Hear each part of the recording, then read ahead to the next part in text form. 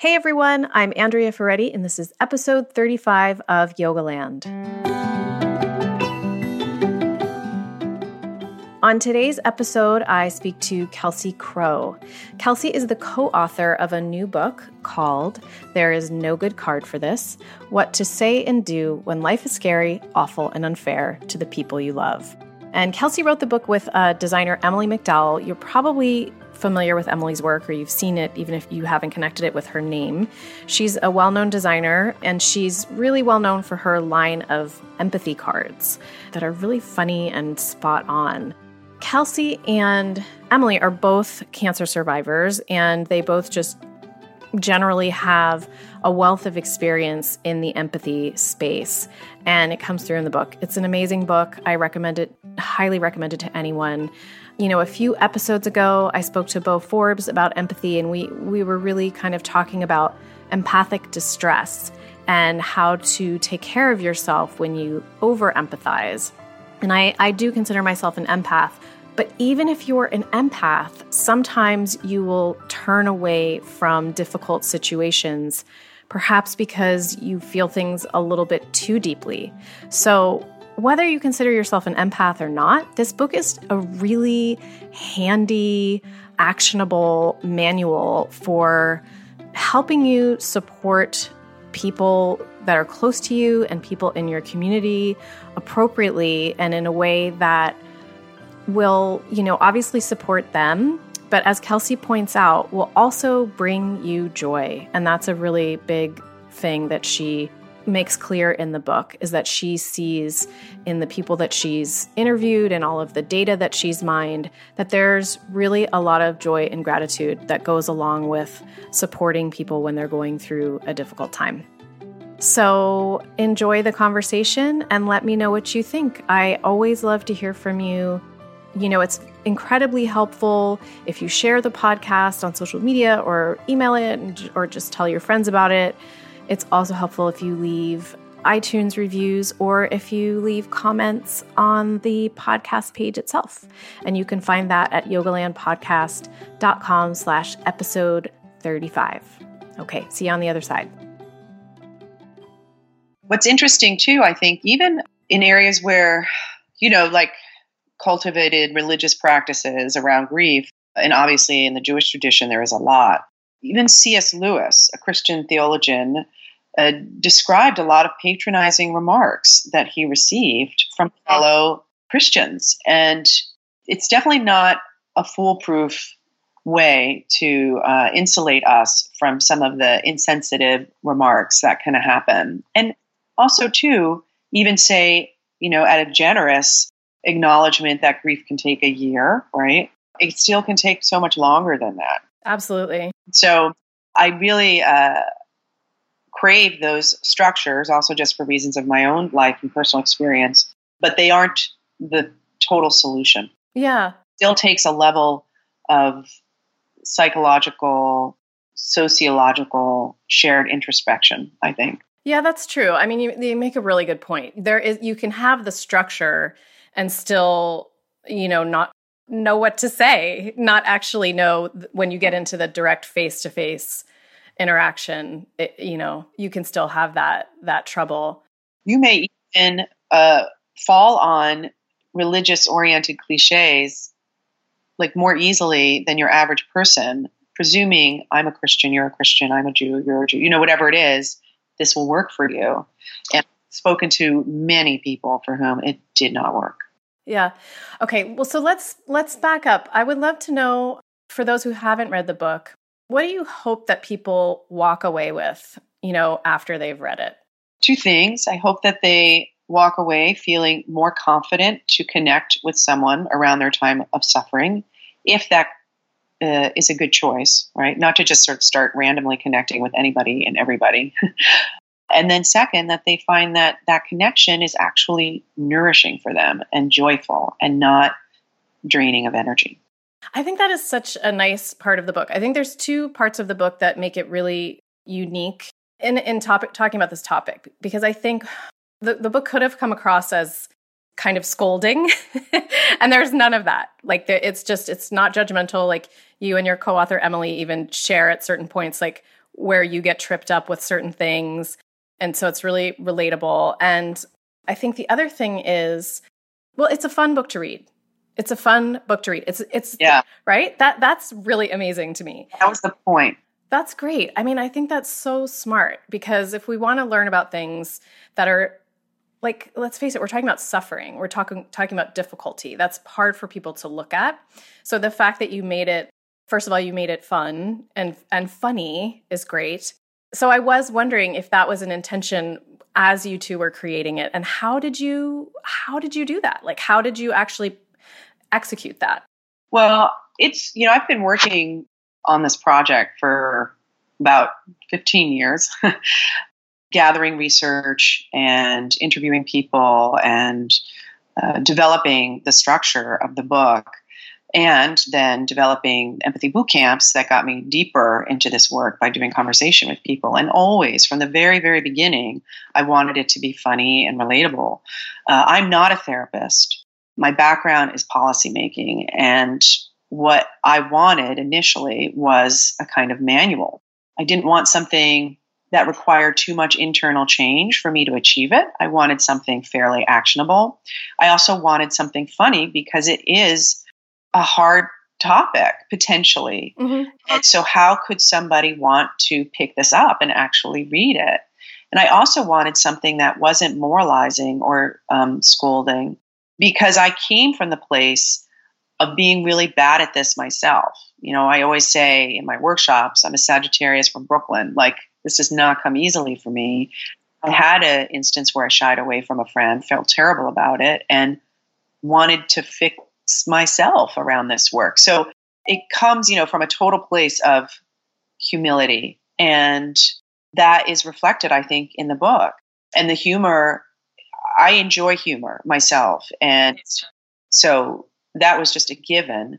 And I'd even wanted it illustrated. So I had peppered initial drafts before I met Emily with, clip art kinds of illustrations, and had initial readers of the book to kind of help me cross-check certain assumptions and help me develop it more. And they all were kind of looking at me quizzically like, why that? And I was like, no. And the book, it was a fine book. It wasn't a done book by any means. I thought it was done.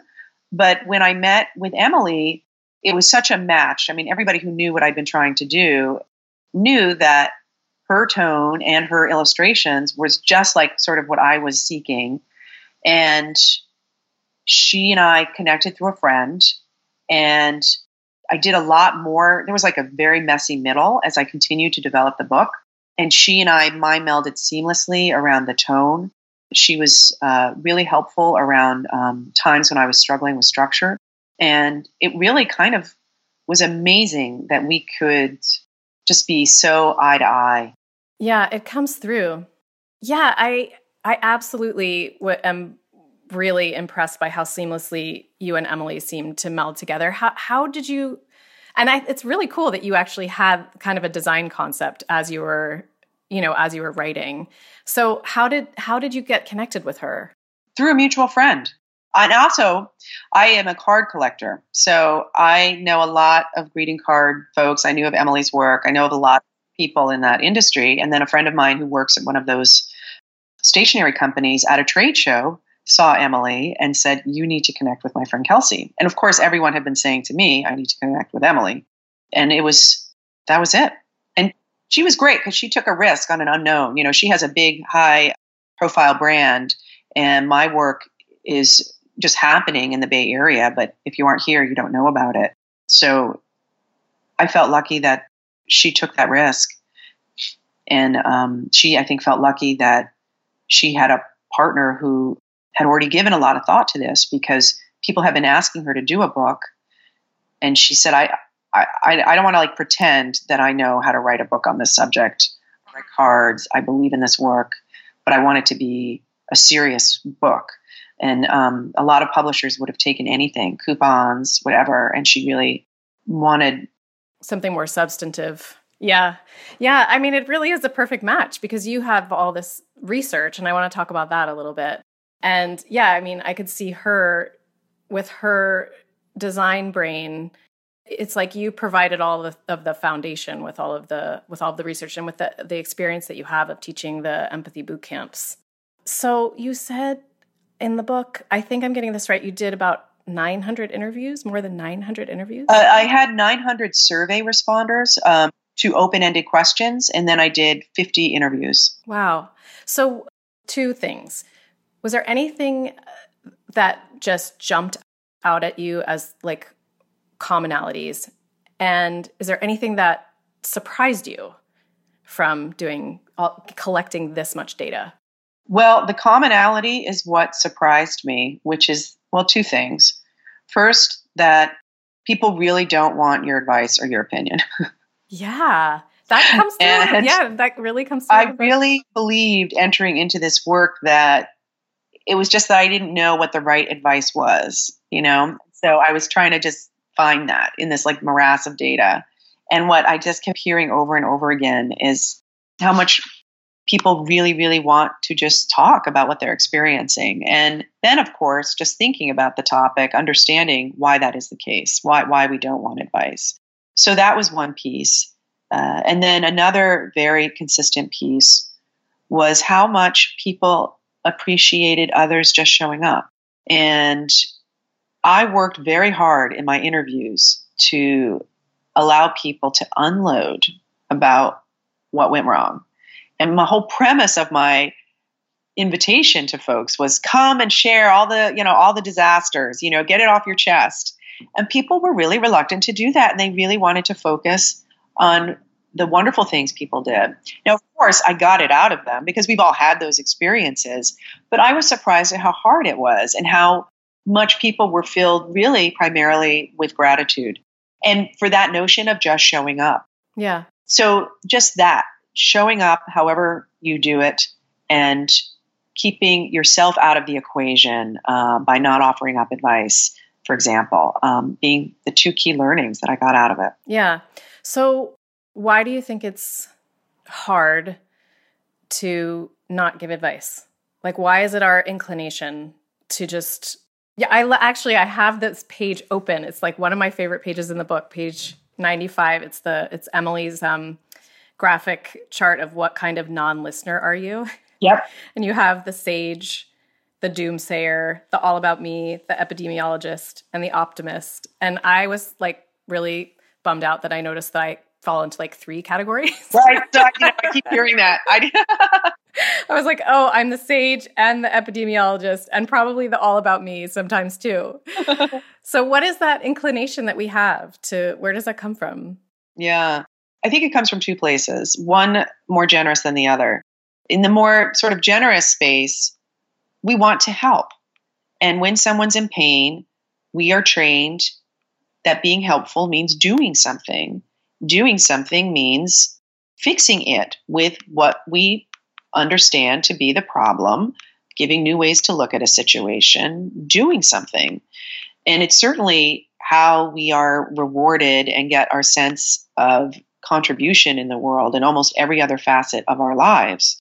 If we just sat and watched our spouse do the dishes and said, I'm just being present with you, that would not fly, If you're at work and you're just being present with everybody, but not actually doing stuff and solving problems, even contributing in meetings, it's not very helpful. So it's certainly what we come to expect of ourselves and want of each other in so many parts of our lives. But when it comes to this area of pain and personal difficulty, what we don't fully understand is how vulnerable and ashamed people feel even experiencing these emotions, and how complicated the circumstance that they are in is. Grief is never uncomplicated.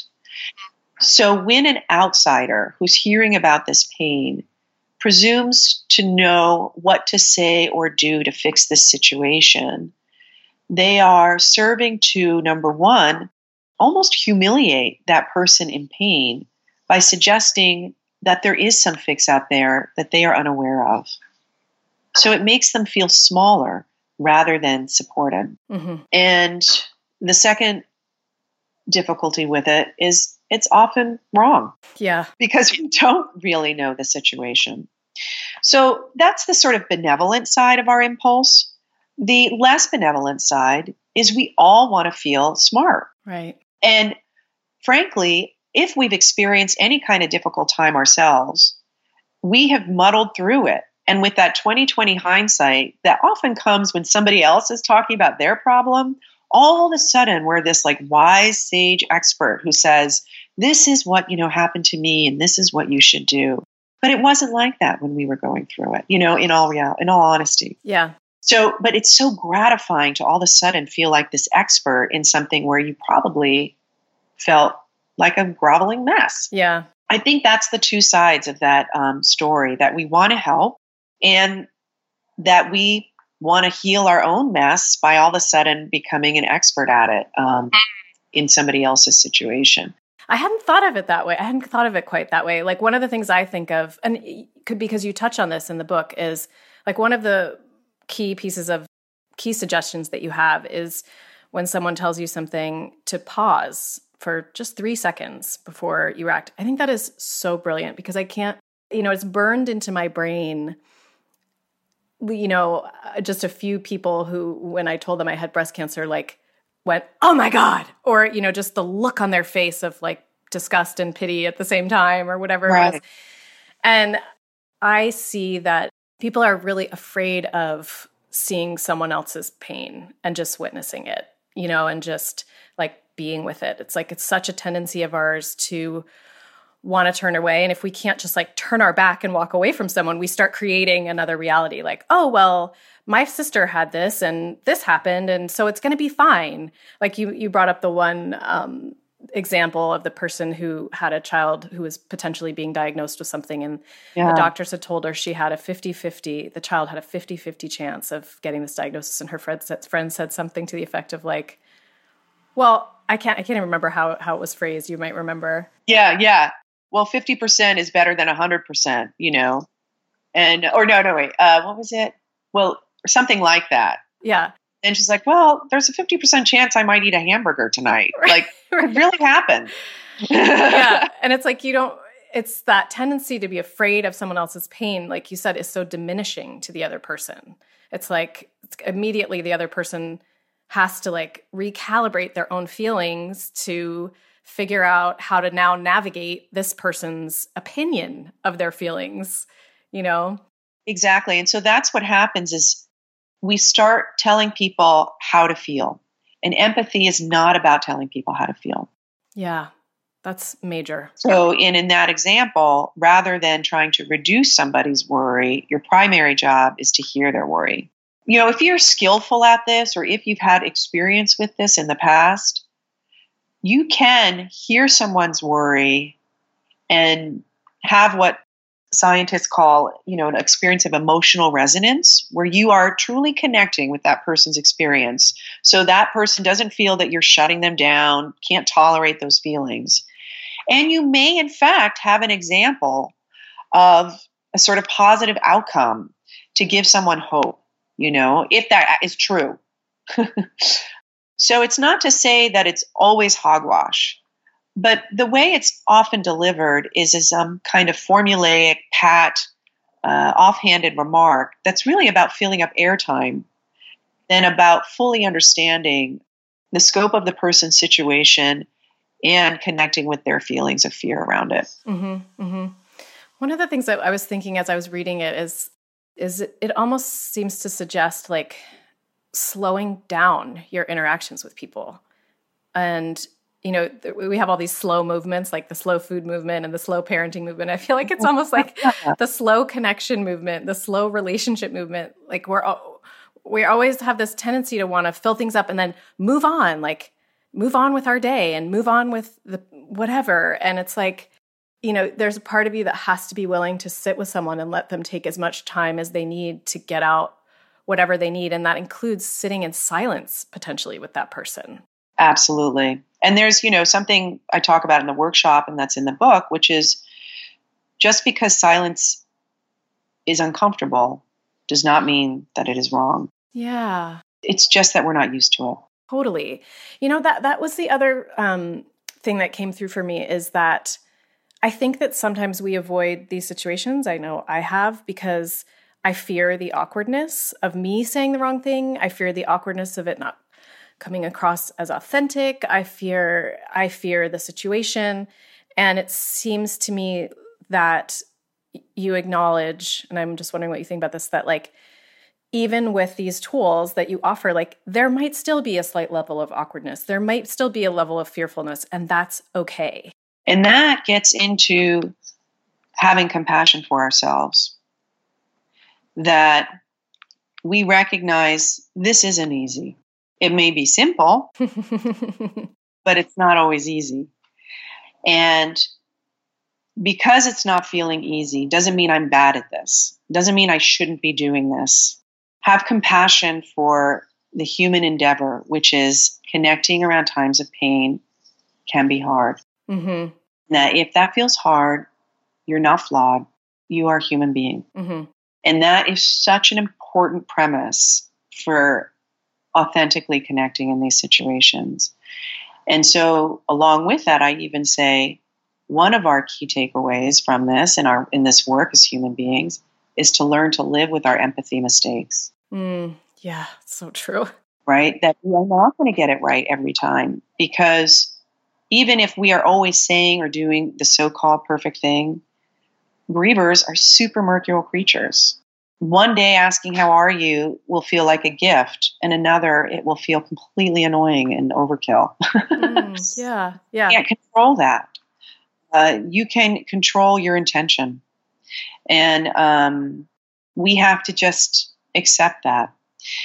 If we don't accept that, then when there's a misstep, right, where what you offered isn't what somebody wanted, we may believe, you see, I don't know how to do this. I shouldn't try to do this. And that's just the wrong takeaway. So I try to really emphasize as much as I can, and this is my own experience as well as so many people I interviewed, even if what we offered wasn't accepted or wasn't openly acknowledged for, being useful, 99% of the time it was appreciated. And we just can't look for external validation in this work. Again, going back to compassion for ourselves, that we tried, and that is bounty and reward enough. Right. And that's valuable, right? Just like you say, I think you say kindness is your calling, right? It's like that. I think that's a really, really good point. It's the same thing when you're going through medical diagnosis. You go through so many questions, and there's so much mystery around it for a while that, every day, every moment you're feeling different. And just that people reach out, it's still valuable, even if you can't take it in at the time. Yeah. And there are ways like that I talk about in the book that are super practical. Like if you're not close, don't call, like, right. Like just like that. Yeah. To help people figure out ways to do it. And two, if they're in shock, especially with something that's kind of tail spinning, where you're just spinning, recognizing that someone just may not be in a state to talk about it. That doesn't mean you did anything wrong. Yeah.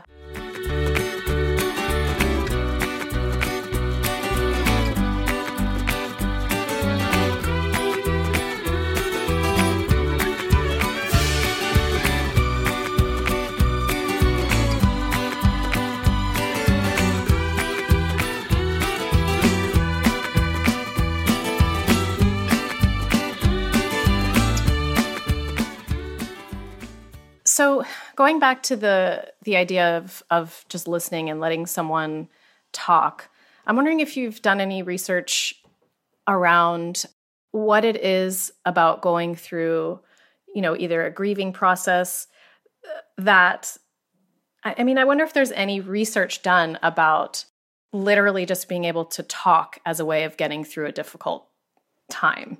Oh, sure.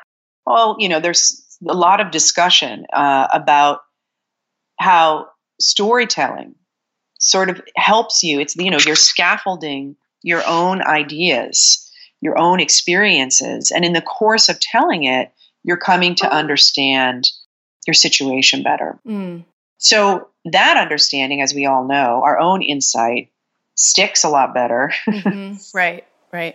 It integrates a lot better, is typically our best compass. So if we want to support in listening, allowing somebody to scaffold their feelings and understandings and perceptions of a situation in the course of storytelling so they come to their own insights, that is incredibly valuable. Yeah, that's so interesting to think of it that way. I was sort of thinking about what is the mechanism there. And like you said, it's like as you tell your story, as you tell how you're feeling, you're figuring it out. Yes. Yeah. Yeah. And there's a lot in communication studies and grief around that. Yeah.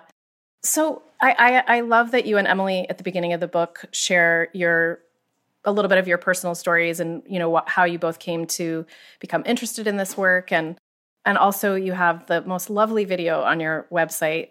It's so beautiful. That tells your story in a condensed way too. And so basically that, you were very close to your mother. She had mental illness. When you were like a young adult, she went off her medication and you really lost her.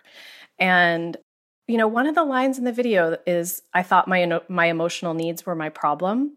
Mm-hmm. And that line just spoke to me so much because I think everyone at some point in their life feels like they're too emotional or they're too needy or they're misunderstood. Like they're feeling like an oddball because of what they're going through or what they're feeling. So I just wonder if you could talk a little bit about that feeling that you had and what you've come to learn about that feeling from where you stand right now, like how that feeling could have been different potentially.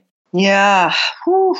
I mean, that experience had a hold on me for definitely 15 years or more. And that hold was a belief that my basic emotional needs, which were so strong, were shameful. So I did everything I could to repress them. I was extremely funny. I had health issues pretty clearly straight out of college, some just cervical cancer stuff. And I did it all by myself. Wow. Friends asked to go to appointments with me. I said, no, I'm okay. I never asked for anything, but because I wanted so much. And C.S. Lewis has this beautiful quote. He says, you are like a drowning man whose own reiterated cries deafen you to the voice you need to hear. I was crying so loud inside that I couldn't even take the hands that were being offered to me because I felt like I needed so much more than that. Like I just couldn't even open up that Pandora's box. So I was a very high functioning individual. I did the Peace Corps. I did a PhD program. That's amazing. I mean, you went into survival mode. Survival mode for 15 years, And it was really my friend Amy, who is such, you talk about somebody who's like a slow relationship person. That's her. She's very gentle in how she moves in the world. And somehow that was just the right presence that I needed. And there's also a line in the video that says, I was ready to trust the questions. Mm-hmm. So maybe people had asked and wanted to get to know and understand, but I didn't have trust that either I could handle it or that they would handle it carefully. And at that point, being who she was and maybe where I was at my life, I could trust her questions. And I started talking about my experience like I'd never before. And then did all the therapy and all the wonderful things that I was able to do. And doing this book has been a very fortunate kind of healing for me to see so many people respond to that call that society figure out a way to be there when people can't themselves ask. Yeah. That we all recognize the benefit of that. It's been a huge healing for me. That's amazing. It's amazing that you took that situation and were able to help other people. Yeah. Thank you for sharing that. Therein too comes the joy. When you can let compassion in, you can trust the compassion that you give.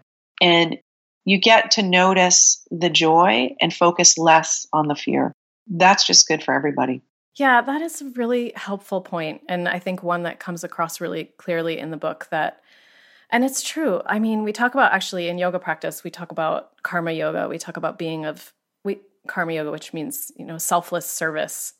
It's this idea that you give with the expectation of nothing in return, and that you get something from that. That's not why you do it, but you do. I mean, I've been talking about this a lot, just on the podcast and thinking about my daughter. And it's funny, I've applied it in this other thought process, which is looking at my daughter and wanting her to know that she's loved as she grows up, and remembering how desperately I wanted to feel loved at certain times in my life, and I couldn't see that it was there. It was always there.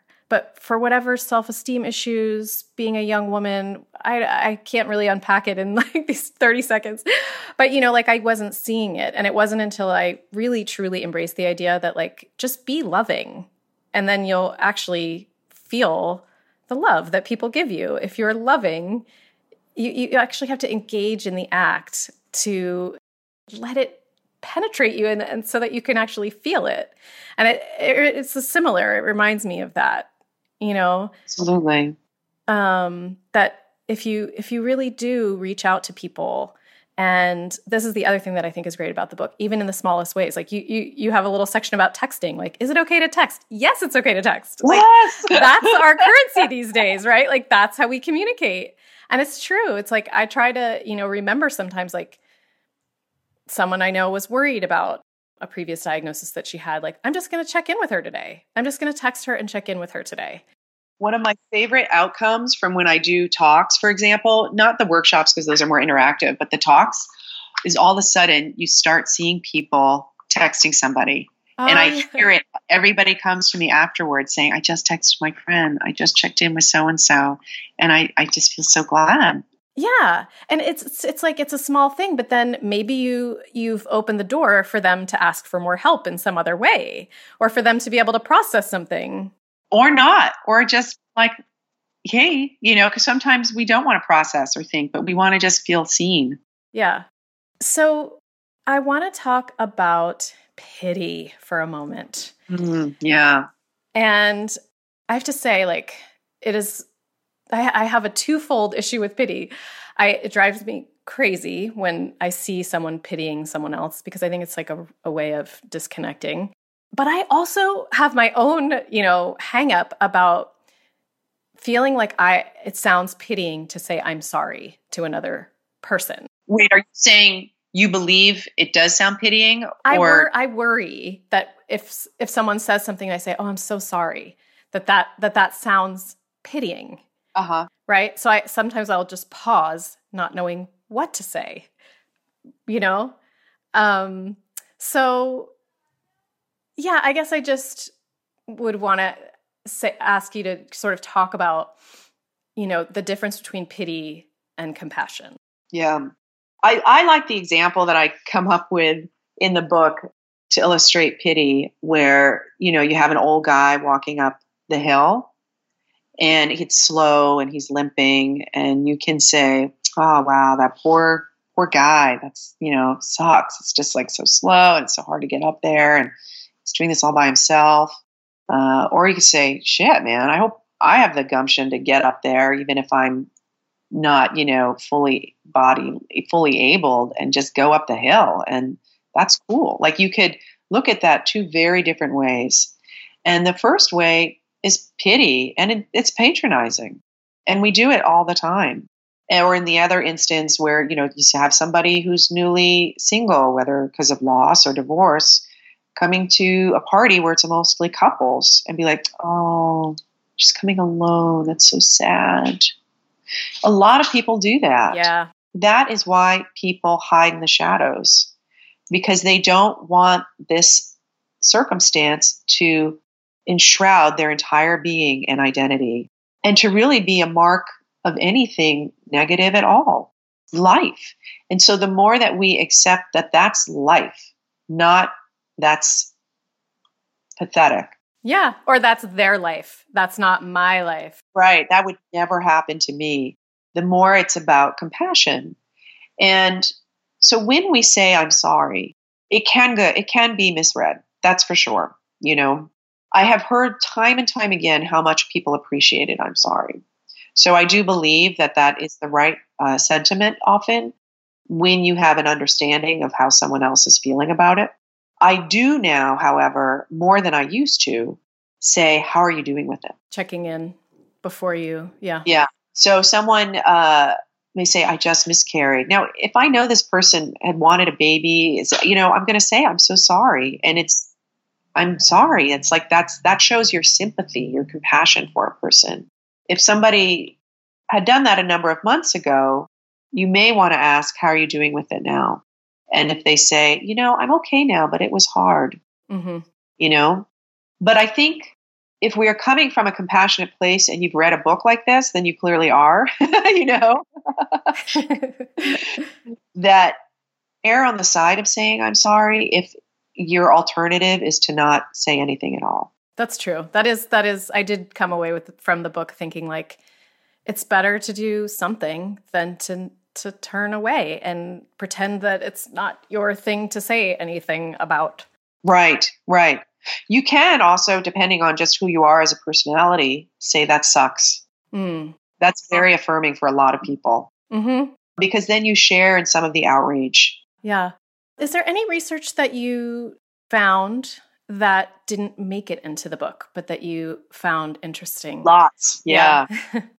And in fact, I have a lot of chapters that I didn't include in the book that dive into each difficult time in a lot more depth, like divorce, infertility, loss. So a ton more to say.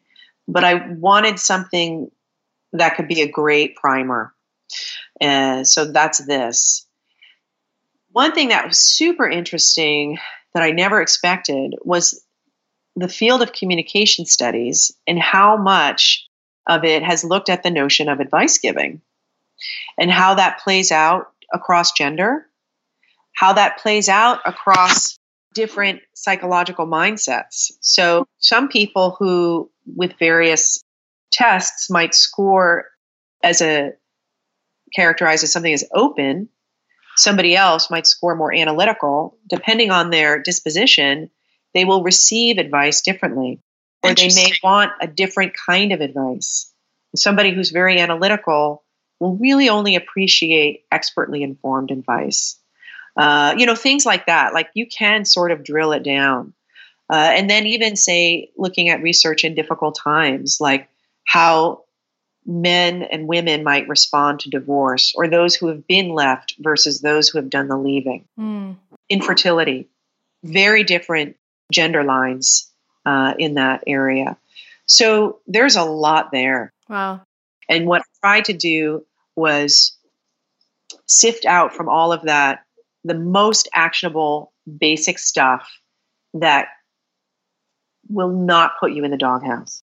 I think you totally accomplished that. I really do. It is a great primer. And it's like I said in the beginning, it's a great emotional intelligence primer too. I think there's every reason for people to read it, even if you don't know someone who's going through something difficult right now in this very moment. I loved reading people's comments on Amazon who they've kept the book. That was my whole hope, that people would keep this as a resource and go back to it, Yes, definitely. Did anything come up around body language?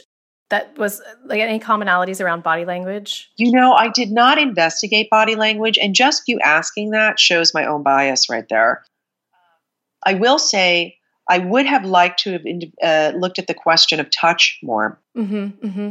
Yeah, touch is difficult too. Yeah, it is difficult. You and I have both gone through breast cancer, and I was surprised when going through treatment how much I craved touch. Just somebody sitting on the couch and just rubbing my leg. Not something you normally do. Maybe yoga. Yeah. Too. In my world, we don't. And I had read about touch, But then there's the whole ask before you touch, or, all of these things around it. Yeah. And I just didn't feel confident in saying anything about it without investigating it more. And certainly a great question around body language. And when you ask that, is that how do we read people's body language in communication, or?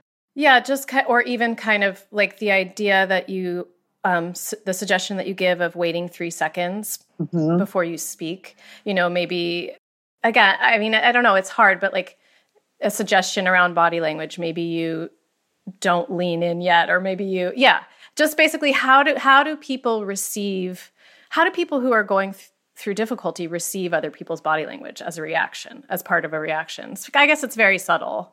Yes, and there is certainly a lot researched and described about body language and communication, even at the most basic, like head nodding. Yeah. And I didn't. I think I just in one line had, you can nod your head, just do the basic things that show that you're listening. But I didn't want to get people too self-conscious about what listening looks like. Even, for example, in the field of nonviolent communication, I don't know if you're familiar. I am. I'm not in depth familiar with it, but it is from the yoga. There are a lot of yoga people who practice it. So, yeah. And I did a online sort of listening exercise that was based on that work, which I think is incredible work. I was on the board of a school where that was a key area of instruction for us with the students, and it's super powerful work. So, but the one exercise that they have you do where you repeat back what you've heard, I was just really bad at it.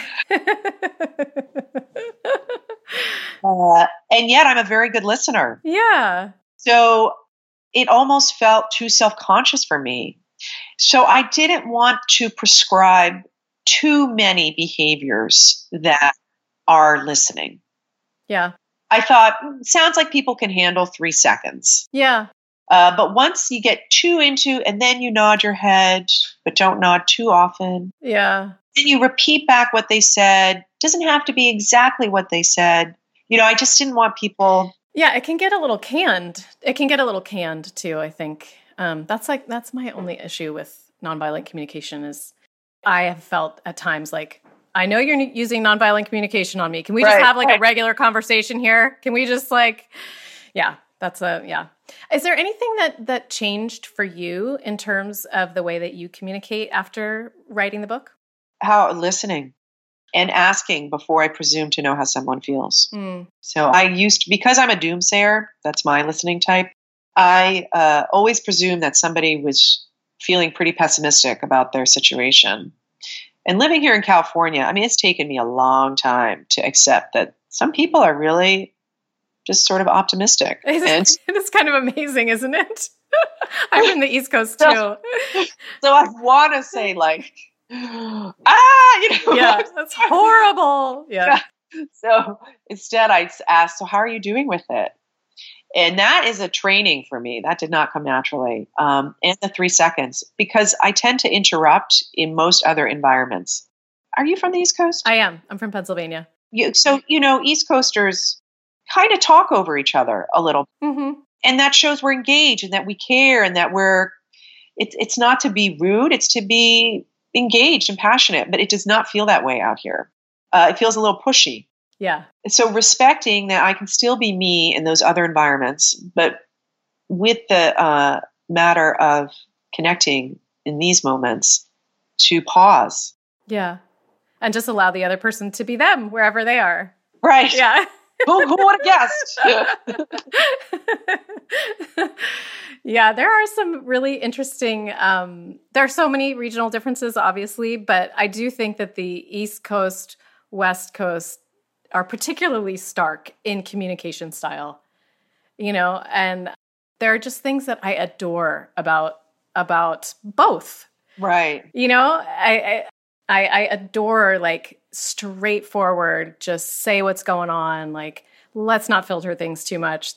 And I think that is East Coast. And I also really appreciate, like you said, the sort of this sort of golden state optimism that people have out here, and like hugs and I don't know. It's It's different. Yeah.